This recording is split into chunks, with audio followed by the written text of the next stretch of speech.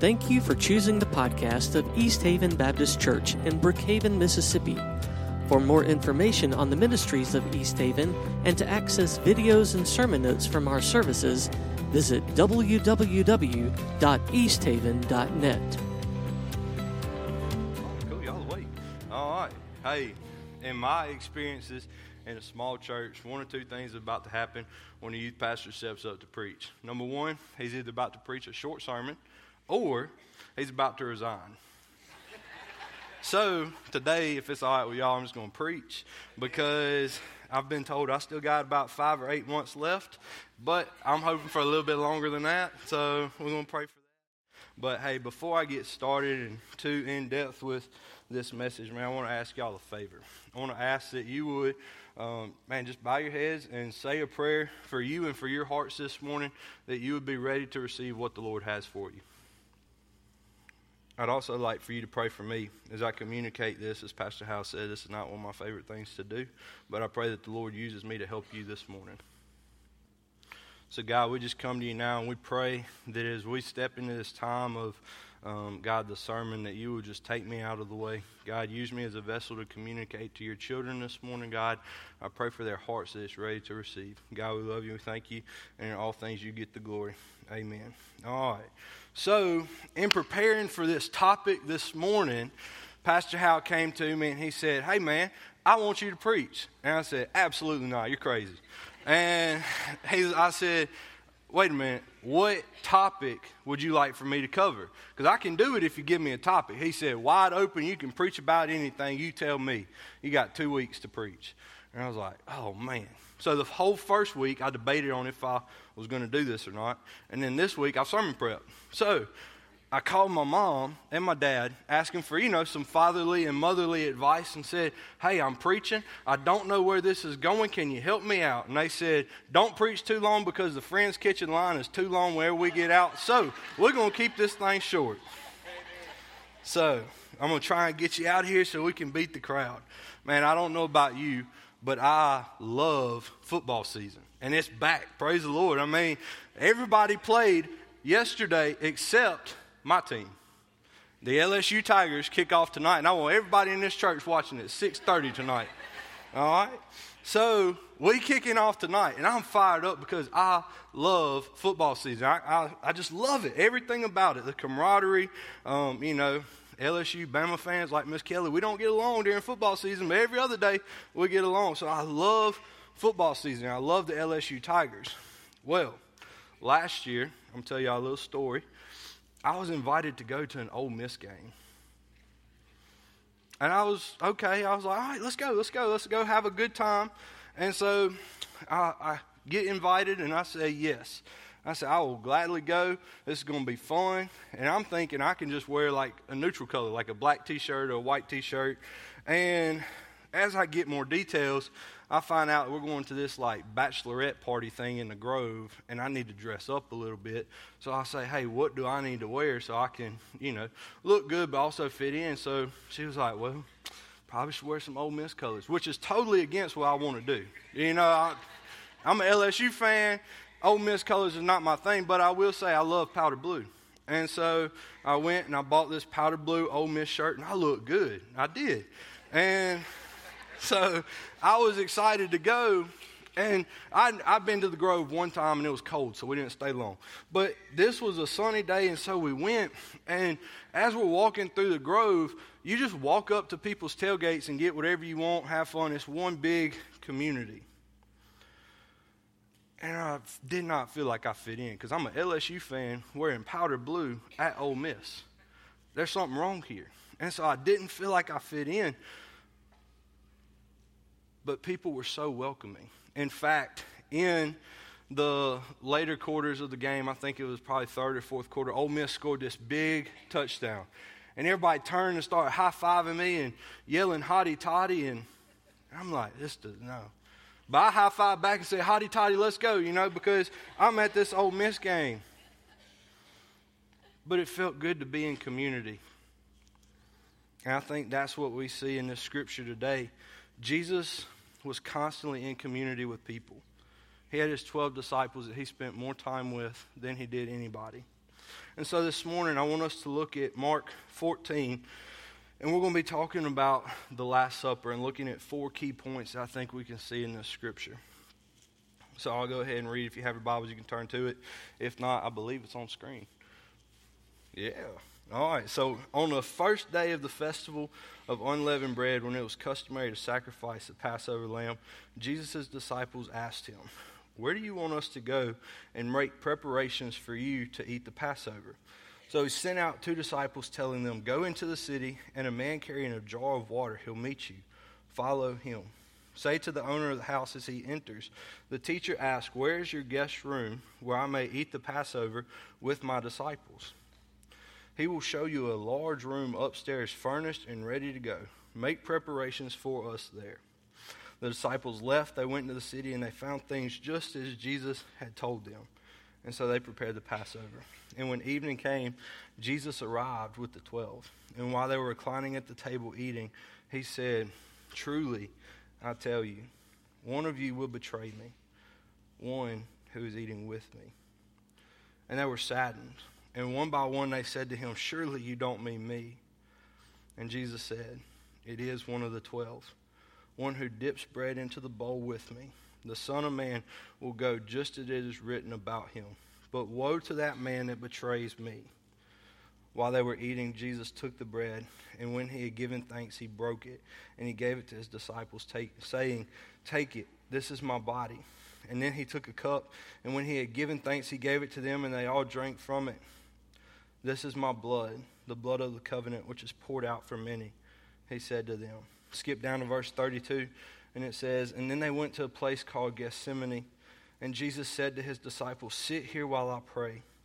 He took Peter, James, and John along with him, and he began to be deeply distressed and troubled, and his soul is overwhelmed with sorrow to the point of death. And he said to them, 'Stay here and keep watch.'" And so that's a lot of scripture, but in this passage, he's with his community. And I think there's 4 very specific things that we can see. Point number 1 is Jesus had community. We see early on in Jesus' ministry that he calls 12 men to him. These men, they were just ordinary, everyday people. You know, some of them were fishermen. Some of them were tax collectors. One was a zealot or a politician of that day. And then there were a few that we don't really know what they did. But fishermen, tax collectors, and politicians don't really have a lot in common.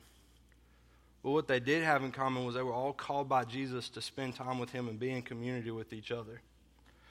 You see, he spent time with these guys, he taught these guys, and most importantly, he loved these guys. See, he knew when he called these 12 men to him that the ministry went way beyond just him. He needed help to advance the gospel and people to carry on the ministry after he was gone. He knew that the ministry of the gospel was way bigger than just Jesus. So he had an assignment to equip people to spread the gospel when he was gone. Let's just be honest. They probably didn't know what they were getting into when they got called. They didn't realize such the burden that they had. I mean, we see in Mark 1, Jesus calls his disciples by simply saying, "Come follow me, and I will make you fishers of men." I don't know about you, but I'd be hesitant to go. Like if somebody walked through that back door right now and said, "Come follow me, and I'll make you fishers of men," how many of y'all going? No, exactly. But these disciples did. Why? Because they felt something different about being in community with Jesus. They left their community and everything that they knew that was comfortable. There wasn't a hesitation. They left their jobs. They left their comfort zone. They left family. They gave up so much to follow Jesus and to be in community with Jesus. What are you willing to give up to be in community? See, I was listening to a podcast the other day, and Chad Veach, he's a leader of a podcast. He's a pastor in L.A., and he was talking about this study that Harvard has recently done about successful men. Now, I don't know about you, but I want to be successful. And so this kind of piqued my interest. And so I did some research to see, how can I be successful? What was the results of this? And so here's what Harvard says. Here's the basis of the study. They followed hundreds of men for decades. Followed them through college, through graduation, through marriage, through war, through parenthood, through life crises, and through old age. They collected a wide range of data about the men's physical and mental well-being, and there's 3 things that they found to be successful over the course of time. And I want to read them to you. Success is seen over time. That translates for us today, be faithful. Number 2, emotional intelligence is key. That translates for us, be aware, be available to the community around you. Number 3, relationships. Be in community. You see, the study found strong relationships to be a far and in a way the strongest predictor of life satisfaction. And it was a better predictor of long and happy lives than social class, wealth, fame, IQ, or even genetics. These findings prove true across the board for both Harvard men and the inner city participants. Strong relationships are not only correlated with happiness, but with physical health, longevity, and financial success too. You see, Jesus knew the importance of community, so he had it. What about you? Do you have community? Point number 2, Jesus served his community. We see in our passage that Jesus and his disciples are at the table, and he takes the bread and he breaks it, and he serves his disciples. You see, last week we had communion, and I just want to say thank you to our deacons for serving that to us, because we can take that for granted. But Jesus served his community. All throughout Scripture, we see where Jesus not only served these 12 men, but he served the people that was around him. It didn't matter social class. It didn't matter the color of your skin. It didn't matter gender. He loved the people that were overlooked. He healed people with leprosy that were laying on the side of the road. He healed people that were paralyzed. He healed people who had internal things going on. But he served. It was inconvenient. It had a price to pay. He served 5,000 with 5 loaves of bread and 2 fish. There's so many examples of Jesus taking time to serve the people around him. So how do you serve your community? Well, I think it's so important for us to look back at point number 1 and see, in order for you to serve your community, you have to be in community. You have to have a community to serve. But here is the reality. We live in a world that tells us, don't worry about community, get ahead, do better, be the best person you can be, stay on your grind, and do what you have to do to be number 1. And here's the reality. Your primary community should be your family. And we neglect that because of what society tells us. I was reading on Facebook, I know that sounds old coming from a youth pastor, but I was looking on Facebook and I saw a post of a teacher in, I believe it was Texas, it could be in Tennessee, but she sent this letter home to her the parents of her students. And at the end of the letter it says, now kids, you're going to love this, but parents, you might not. It says, research has been unable to prove that homework improves student performance. So, this is what I ask of you. Spend your evenings with your kids doing things that are proven to correlate student success. Eat dinner as a family. Read together. Play outside. And go to bed early. I like that part. Growing up as a family, we always had family dinner. And the rules were simple. No phones at the table, and you had to take at least one no thank you bite.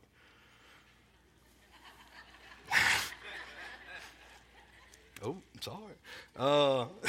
Didn't expect to get a laugh out of that one, but we did. That was the rules. The rules were simple. We wanted to be in community with each other. And looking back on this time, I see how important this is for my life, because me and my parents that are here today have a great relationship. Why? Because we had community early.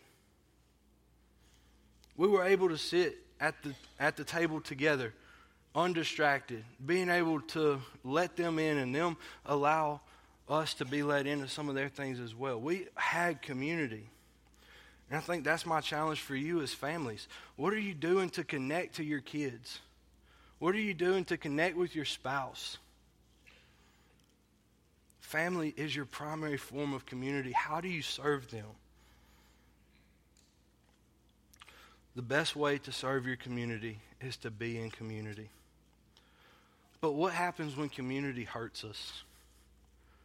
What happens when we don't want to be around community because of the fear of something else happening bad?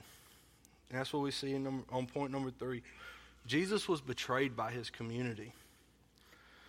We see in our passage that while he was at the table, Jesus said, "Truly I tell you, one of you will betray me. In fact, one of you who's eating with me." Talk about a party pooper. I mean, they're eating a good meal. They're having a good time together. And out of nowhere, he stands up and says, "I'm about to be betrayed, and it's one of you." The 12 disciples were his family. Here's the thing. If we're being honest, some of us avoid community because we got hurt in community. And here's the simple truth. Hurt people hurt people. You can't deny that. You can't avoid it. And some of you are sitting here saying, exactly, that's why I don't go wherever. This is why I don't go to Sunday school. This is why I don't go to that church. This is why I don't go to the sidelines at this football game. Because you've been hurt. And that's so real. But here's the reality. You're the one missing out on community, not the person that hurt you. If I'm being honest, I've been hurt. Some of y'all know my story. And one of the people that hurt me the worst was a pastor. But without him hurting me in the way he did, I would never have been able to be where I'm at. Because I understand the importance of pastoring people. Hurt's real, and church hurt is real. I'll tell you, after that happened, I tried to quit going to church altogether. I went home and told my dad, I was like, I'm done. I'm not doing it again. This is dumb. Never thought I'd be in a pulpit. Ever. Why? Because I was hurt. But sometimes the place you're hurt is a place you have to find healing. See, the reality is, at the end of the day, we are all broken people in a broken world trying to do the best that we can with what we've got. Now, I want us to look back at the scripture and notice that Jesus knew that Judas was about to betray him. But Jesus loved him anyways. Point number 4. Jesus still loved his community. You see, shortly after this dinner, Judas left and he went to betray Jesus. And we see in verses 32 and 34 that we read that Jesus knows what's about to happen. And so he goes to the garden and he takes the rest of his disciples with him. And he's like, stay here and pray. I know what's about to happen.